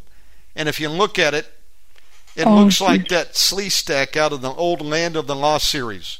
Looks like a lizard creature with big eyes, a gray, with a snake like a mouth, and that's a literal demon caught on tape. And yes, I remember. It happens every day. I literally can walk out, next door neighbor, front neighbor, all sides, they have altars. And when we moved here, we had a hard time finding a place that didn't have altars. Now, I don't want to move in and get a demon as my roommate. So what are you going to do when the house you want to rent's got 2 6-foot-tall altars to demons sitting in the front yard? To God be the glory. We found a house, and I said, man, I'd love it, but it's got the altars. It'll never work. My wife said, why don't we just talk to the landlord? And we talked to her and found out that she had bought it as a rental house. She says, I've never worshipped at the altar. And we said, well, we'd love to move in, but you'd have to tear down the altar. She says, I'll tell you what, I need the money. Had I ever worshipped at the altar, I could not remove it because of the previous owner, when they moved, they didn't relocate their altar. I'll take it down. And we signed a contract and got the house to rent. We're still here to this day. And within a few days, she sent a shaman out with 2 workers. They were all dressed in white. They looked like they were going to a wedding. And they came out at night, set up spotlights in the yard because it was dark. And we had a worker over here staying in the house that was doing a little bit of repairs for us before we moved in. And he was out smoking and caught it on his phone. And he filmed the whole exercise. And what they did is they came out and did a ceremony. And they took down the 2 altars with a sledgehammer. And they smashed them. But before they did, the shaman invoked the demons that were sitting on the thrones. And they spoke through him. He became demon-possessed. And they said, we will go, but send us to the waters. So they went into him. He smashes the altars. The next day we came out and there was rubble all over the yard. Now they're supposed to take that and throw it in the ocean. We prayed in faith and asked God to loose the angels and grab these demons, and they didn't make it back to the water and take them off to hell in Jesus' name to the pit, because apparently they were marine spirits. And That's the reality of places. So when you read in the Bible about God didn't like the strongholds and the altars, and he told them to tear them down and the images, that's what people do. They're worshiping them, made out of rocks and wood and thrones, and they give them sacrifice. You'll see a little basket with some incense and a cigarette and maybe a shot glass with a little bit of coffee in there and an Oreo cookie and a couple coins. And this is the life they lead, and they have to go out and do special ceremonies every full moon. And it's just bizarre, the bondage that they're in to placate these demons, which are really, evil spirits. They think that they're gods. And yeah, that's a long-winded answer, but that's the reality. I was thinking, hey, why the heck did I come here? And I thought, really, I came here to pick a fight. Loving the deliverance ministry. What greater place to be than ground zero with demon land? So we're having a great time with Jesus. Praise God. Wow. Apart from Jesus, we can't do anything. If I didn't have Jesus, we would be toast. Apart from him, we can't do anything. But all that being aside, while you're here, do you need any prayer, Priscilla? I just called in to say hi, and I just wanted to say thank you for all that you do in the Omegaman. Thank you for all the wisdom that you impart to us who are deliverance ministers. I am part of the Luke 4:18 church. We do have the Luke 4:18 Church Nevada here, and we do listen to your show, and I just want to say thank you. I've learned a lot from your show as well as Pastor Bill's. I know that you shared one time about Win Worley, and I started to listen to his case, and I was, wow, it's like there's so many generals in the deliverance ministry that I learned about through you and Pastor Bill and Pastor Valerie's show. So I just want to say thank you for all that you do, and keep going, and we pray for you and your family. Thank you. Our church also prays for you guys. We lift up the Omegaman family also as well. So I just want to say thank you, and also want to give a shout out to Minister Barbara. This is awesome to hear her and Pastor Valerie on together, because I'm a twin. I was trying to distinguish your voices from each other, and I was like, let me see if I can tell. So just want to. It's good to hear your voice. Okay. I just wanted to give a shout out. Thank you. Look, I'm just a student. Yes, Minister Barbara, just wanted to give you a shout out and give a shout out to Pastor Kenneth as well. Thank you guys for this beautiful broadcast. I'm in agreement. This Wednesday we're going to be in warfare and intercession for Israel and Armenia. So that's what we do. So thank you so much for representing and leading us, the upcoming deliverance ministers, to know how to lead the way. So thank you guys for leading the way for us. So I just want to say thank you, and I honor you guys, and I'm just so grateful for you guys. Well, praise the Lord Jesus. Thank you, Priscilla. Look, I just consider myself a student. There's a lot for me to learn. It's an exciting thing to work for the Lord. God's called everybody to get involved in his end-time army. And I'm so thankful to have been able to link up with seasoned generals in this battle on Luke 4:18 radio. You know, I was in Vegas 7 years ago, and I think I met you, Brother Bill, probably somewhere around 2014, 13. I got to go back and see when our first show was. But I was saying, God, there's more to learn. There's got to be more people out here doing deliverance. Where are they at? Of course they had been out there doing it. I just was new to the whole thing. And I put a Google alert out there, and I had it searching for any news feeds on deliverance, exorcism. And one day I'm checking my message, and boom, there it was. It was a article on a Pastor William French of California, who'd been in the deliverance ministry a long time. And I said, wow, he's been doing deliverance for decades. I got to find Pastor Bill. And the Lord hooked us up, and he took my call and was kind enough to come on the program and begin to do some teaching. So I'm so honored to have found Luke 4:18 Radio. They've been on the front lines for a very long time. There's a lot to learn from them, and seasoned veterans in this end-time army. And I'm excited to meet you, Brother Kenneth, tonight, and have been able to work with Barbara and Valerie, the twins, and all the team there at Luke 4:18. You're all doing a fantastic job for Jesus. Folks, it's an exciting time to be alive. We're called to do exploits. Really the greatest harvest field of all time is now. And the days that we're headed into with all this peril breaking out. Man, what we've been waiting for. The opportunity to win souls, cast out devils. Demons are just coming out. They're manifesting in the flesh now, just about. Right, everywhere. You might look up and there's a 6-foot-tall man in a dress with a beard and lipstick. That's a walking demon right there. They need help. They need help. They do. Oh my gosh. I asked the Lord years ago, the Lord told me that I said, Satan, you're going to have to make everyone crazy to worship you. Well, I didn't know I was just saying a prophetic word. Yeah. Uh-huh. Uh-huh. I mean, you're talking about confusion. You'll have seen this one government leader. I don't know what he does, but you've seen he's one of the cabinet members of Biden. And he was at a military ball, and from the waist up, he's a man. From the waist down, he's got a dress with pantyhose and slippers and lipstick. And his date that night was an androgynous man, woman, I don't know. God created them male or female. Now you got Shem out there. That's not a him or a she, it's a Shem. And a bald-headed man in a dress with a lipstick, and he also likes to steal luggage at the airports that caught him. Oh yeah. You know what I'm talking about? That. And very intelligent people. I think they had degrees in nuclear physics or something. So what's going on here? I mean, it's confusion. And God's not the author of confusion. So if ever we needed deliverance, it's now. Would you all like to take another call? I see one popped up on the radar. Let's see. Yeah, be great. 708. And if you want prayer, you want to call in 515-602-9734. I don't mean to be long-winded, but I am keeping an eye on the switchboard. We got another call popped up. 708, welcome aboard. How you doing tonight?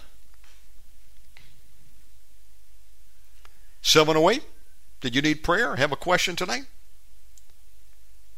See if you're muted. Okay, they just may be listening by phone. You can also listen to the show by phone by dialing that number. But if you want prayer, hit option 1 there. Pastor Bill, for those that may be on this simulcast tonight, tuning in and just coming on board, tell us about Luke 4:18 Radio. When do you broadcast? And tell us about the services that you do. Well, Luke 418 Radio is Luke418radio.com. We do have the Luke 418 Radio Network app in your app store. You can download that today. We are broadcasting 24/7, 7 days a week, 365 days a year.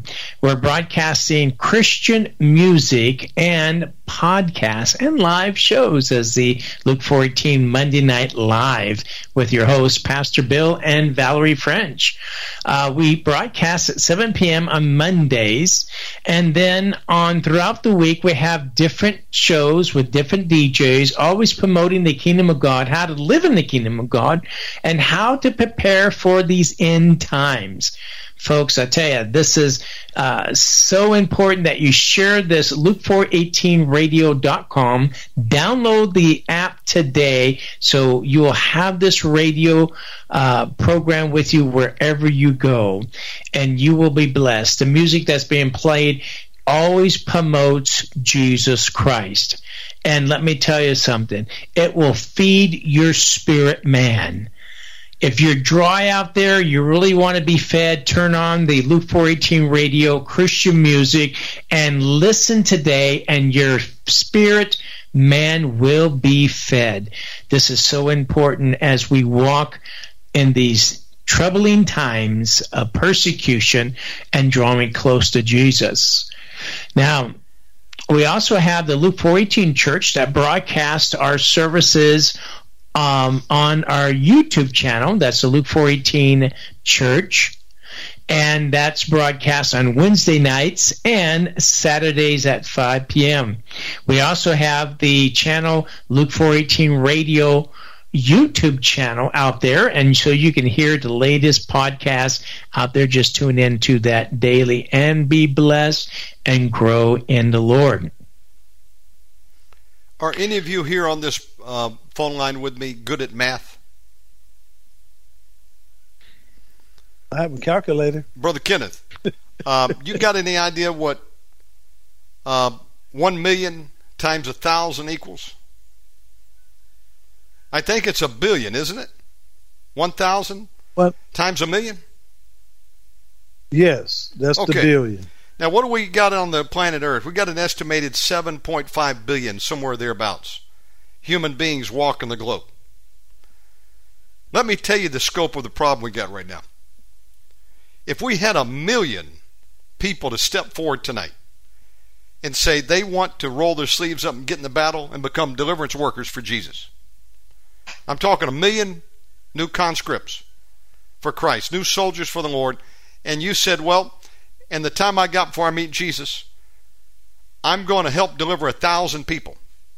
Well, if that actually happened, 1 million deliverance workers, each delivering 1,000 people, there'd be about 1 billion people set free.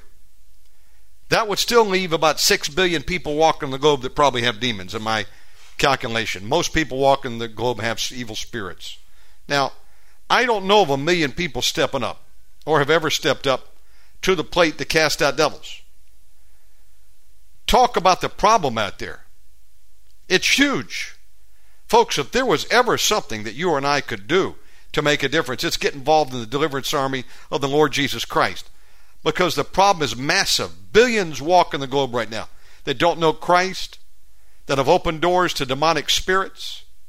I see Facebook ads pop up all the time. Probably because of where I'm located at, you know. One of them invited people on Facebook to join a class and get the Kundalini awakening. I don't think you want to awaken that thing, do you? No, sure don't. People have done it and lose their minds and all kinds of stuff. There's one that's called Star Magic and had some healer giving testimonies of people being healed. I looked at one lady, she was healed. I said, that lady looks like she's demon possessed. She went through that Star Magic ritual. And I'll get up there and post on them. And I said, yeah, you go through that class, you're going to get demon possessed for sure. Where I'm going with this is, if there was ever such a need, it's now for people to step forward and begin to do what Jesus Christ did. The Great Commission, win souls for Jesus. Get people water baptized. Not just sprinkled like they do in the Catholic Church. That doesn't count. And then these signs will follow them that believe. In my name they shall cast out devils. Folks, if we have to ask ourselves, do we have any of those signs following us? They're supposed to follow those that believe. And if you got one, why not have all? We got a problem. There's many people can look at that list and they've never cast out a devil. They've never laid hands on the sick and seen someone recover. They don't speak in tongues. And so forth and so forth. That doesn't have to be the case. I don't have the whole list, but I got number one and I'm working on the rest. The point I'm making here is you and I can make a difference. And now's the time to do it. It's the greatest time to be alive, especially as all these end-time events wrap up. Warn the saints it's coming. Yes, it is. And why? Because the enemy wants to kill you and I. We're the last men and women standing in the gap for multitudes that withstanding someone carries the gospel to them or prays for them or cast out a devil, that they can be clothed and in their right mind like that Gadarene demoniac. Then he was ready to follow Jesus after he got delivered. These people are going to perish. Multitudes on the highway to hell tonight. And we got a job to do. That's why I think we're going to be here longer than we think. If the Lord took us out, who's going to go after those people? Now, I could be wrong and we get out here earlier than possible. I'm ready to meet Jesus if I die tonight. I always want to be ready. But we got to occupy till Jesus comes. Not to mention we've been called to bear fruit. And not to mention Jesus said, behold, I come quickly with my reward in my hand to give everyone according to their works. Now, faith is a free gift. It's not of works, lest any man should boast. The gift of salvation is a free gift. That's what I meant to say. Faith in Christ, repenting of our sins. You can invite Jesus Christ in your heart tonight and receive him as your Lord and Savior because of what he did on the cross, gave his life, shed his blood, rose again. That's a free gift, the gift of salvation. But faith without works is dead. And Jesus says, I come quickly with my reward in my hand to give everyone according to the works. Reward is not based on coming to Christ alone. Yeah, you'll get your salvation, but everything we do is going to be tried by the fire. And if we build on hay, wood, and stubble, it'll be consumed by the fire. Only what sustains the fire when it comes is going to last, and that'll be a reward. Reward is what we do for Christ. He's called us to activate. It said if we do not pick up our cross and follow Jesus, we're not worthy of him. It said if we put our hand on the plow and look back, we're not fit for the kingdom of God. We're called to activate and obey the command of the commander-in-chief, the Great Commission, and do so until we can no longer do it, and we've died or he's took us home through the rapture of the church at the last trump. I want to be found occupying when he returns. Will he find us faithful when he returns? Or are we going to be out there gallivanting in the desert like at the Burning Man? You know, it was interesting. We had that Burning Man fiasco. People got trapped out there and all that mud. That's funny. That's called judgment. Yeah. And sadly, there was a bunch of New Age people out in the desert having some New Age party with Buddha idols when Hamas came in and mowed them down. That's horrible. What happened?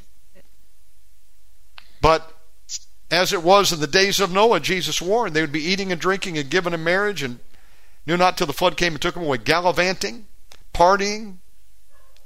We got to get deadly serious about our mission down here and get focused like never before. We got a job to do. Devil's got his job too, and he's not going to slack up. So we need to get busy because this is the greatest time of the harvest. People want a revival. I think we're going to get it. When war's breaking out and the first nuke drops, the churches will be packed out. I believe we're not going to have a problem getting people to tune into podcasts about deliverance. They're going to be turning off Keeping Up the Kardashians because they found out that didn't help them in the day of trouble. Back to you. Absolutely. Barbara Lee.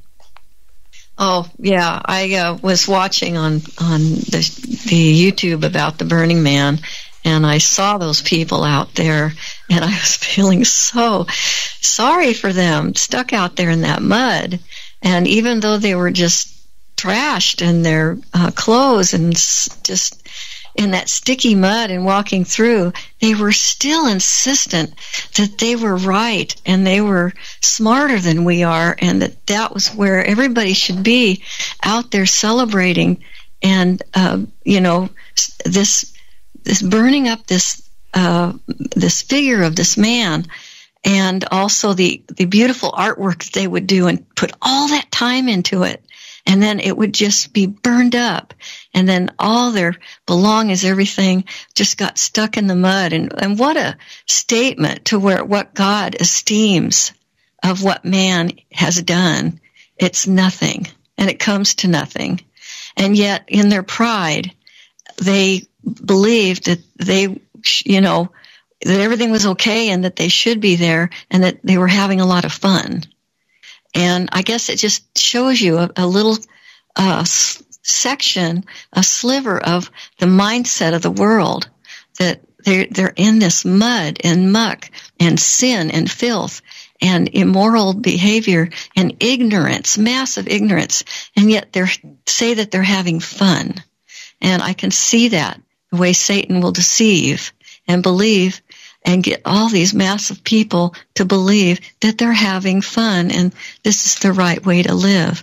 But thank you to Jesus that he is always, always, always through the Holy Spirit and through his beloved body that we are part of, being presented to these people over and over again to wake them up, to shake them up, to get them thinking straight, and taking the deception off their eyes, because God is merciful, and he is so merciful, and he is so forgiving, and He will forgive your sins. But the condition is you have to come to Him humbly, and you have to come with a contrite spirit, and you have to come believing that He is who He said He was. And you need to accept Him as your Lord and Savior and give your life to Him and repent from all this madness, all this sin, all this immorality. And it's just, it's just such an easy thing to do, and yet it's not for so many people because Satan's done such a good job deceiving the people. Absolutely. Now, Shannon, would you leave people into the prayer of repentance, and so they be saved, and then after that we're going to close?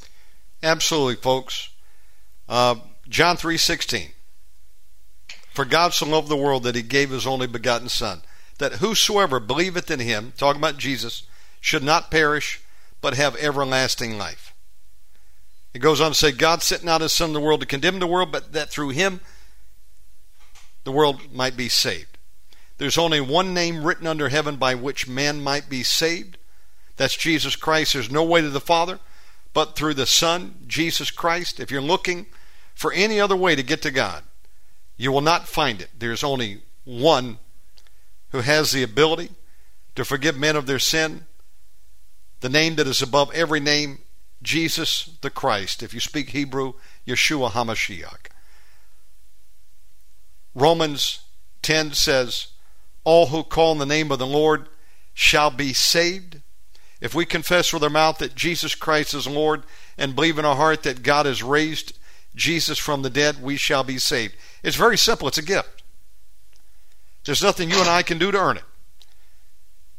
Jesus came.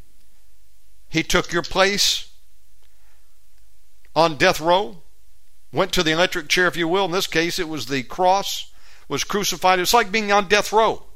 We all had the sentence of death. We're all born into sin. There's not one righteous, no, not one. We've all sinned and fallen short of the glory of God. We've been condemned to death because of sin. And we've got judgment coming if the spirit leaves our body and there's not been redemption. And just imagine you're on that death row. You're getting ready to be executed, and then the pardon comes down. But even better than a pardon, someone came in and said, I'm going to take your place. 90 seconds. You're free. That's what Jesus did. He wasn't guilty of anything. He was spotless. He came down. He didn't complain. He went to the cross. He took your sin and mine upon Him. He took our place. He died. He shed His blood. There is no forgiveness of sin without the remission of blood. And then He rose again on the third day, seated at the right hand of the Father, making intercession for you and I, until God makes His enemies His footstool. He's coming back to rule and reign from Mount Zion, the very place in Jerusalem that's at the center of all the world's controversy. The devil hates the Jews, hates Israel, hates Christians, hates all the people of the book, and is trying to stop it from happening, but he's going to be unsuccessful. And because of what Jesus did, gave His life, all you got to do is believe on Him. Confess Him with your mouth. Say, I confess Jesus Christ as Lord. Invite Him in. And you need to repent of your sins. If we confess our sins, 1 John 1:9, He's faithful and just to forgive us of our sin, cleanse us from all unrighteousness. So you get on your knees somewhere, now or later, after this program, and you sit down and repent. Pour out your heart to the Lord. 10 seconds. Admit what you've done. He already knows it, but He's looking for us to confess it, fess up to it, man up to it, if you will. Renounce it. Admit that what you did was wrong. The wages of sin are death, but the gift of God is eternal life through Christ Jesus. If we die in those sins, there's no hope. But if we'll repent of those sins and ask Him to forgive us, He will. And He'll wash you white as snow. He will write your name in the Lamb's book of life. He will blot out your sins and throw them into the sea of forgetfulness, never to be remembered again. He pardons you, gives you a clean slate, and we can be born again by believing on the Lord Jesus Christ. Next thing you want to do is get water baptized. You want to get a good Bible. I speak English. I like the King James. I don't have to worry about the Chinese coming in and changing it on me. And there's been hundreds of thousands of changes in many years since Horton West got a hold of it. That's another program. At any rate, you get in the Word, you read it, you begin to pray, find a place to fellowship, tune in to Luke 4:18 radio, and begin to read the Word, follow it, and seek the Lord with your whole heart. It's going to take some effort, but it's worth it. There's no hope in any other way, and there's no other paths that lead to God, only in Christ Jesus. So if you pray that prayer tonight and mean it from your heart, the Lord will meet you. He stands at the door knocking. It says the Lord is knocking, and if you open the door, He and the Father will come in and sup with you. He's waiting. This is your opportunity. Today is the day of salvation. No man is guaranteed tomorrow. And the final thing I'll say, you better do it, because there's things coming on this earth that have meant to cut you and I time short, to take your life before you have an opportunity ever to repent of your sin and receive Christ. Don't wait. There's some people who waited and they're not here anymore to have that opportunity. They were out there partying in the desert and they got slaughtered by the enemy when they came in. Mowed them down. Grabbed one French girl who was a tattooist artist. She was out there partying and they grabbed her and they just did horrible things to her. I saw a picture of her leg almost bent back around her head. It was horrible what they did to her. She has no more chance to repent. If she didn't, it's too late. Don't wait. It could be too late. Tonight could be too late. Today's the day of salvation. Call in the name of the Lord Jesus while He may be found. Amen. Amen. Amen. Amen. Well, Amen. I'll tell you, it's been an honor and such a wonderful time to have you on the Luke 4:18 radio, Shannon. We love the Omegaman radio, and we send blessings to you and your family. And don't be a stranger. Come back on again. Let me say this in closing and encourage people. I waited nearly 40 years to serve the Lord. I backslid for a time. I was raised in a church, knew better, but I still did. I have a lot of shortcomings. I knew nothing about deliverance. It was not taught. Yet, the Lord had a plan and a purpose for my life, just like He has for you turning in. It's never too late to say yes to Jesus. And I praise God that one day I did. I repented.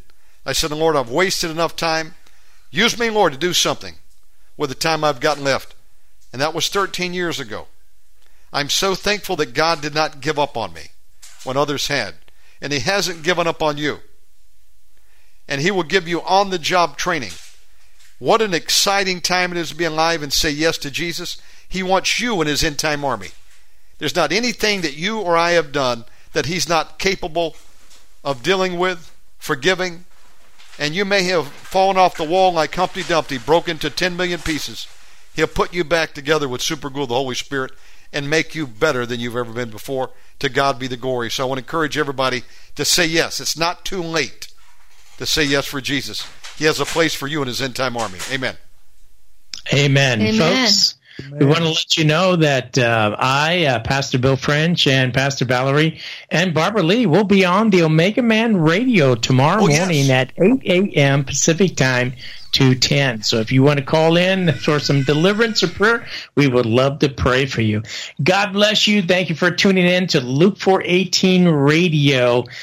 God bless you now. Bye-bye. Bye. Thank you for having me. Good night. Barbara, God bless you. Sister Valerie, Brother Kenneth, what an honor to meet you. Brother Kenneth, if Brother Bill let you, we got to get you to come on to pray. Brother Bill, can I steal Brother Kenneth one night and have him come over and preach? Yeah. Okay. Whenever you want me, I'll be there. Thank you. Yeah, you bet. Thank you for inviting me tonight. We're going to have a double hitter. I'll see you all tomorrow. God bless you. Okay. God bless you. Folks, love and appreciate you. Thank you for tuning in. I meant what I said. There's not anything too hard for God to deal with. There's not anything that you and I done that He's not capable of forgiving. And He can restore. What the enemy meant for evil, God can turn it around for good and use you as a mighty vessel for His honor in these last days. Today's a great day to say yes to Jesus. Love you all. Thank you for tuning in. We'll see you next time. God bless.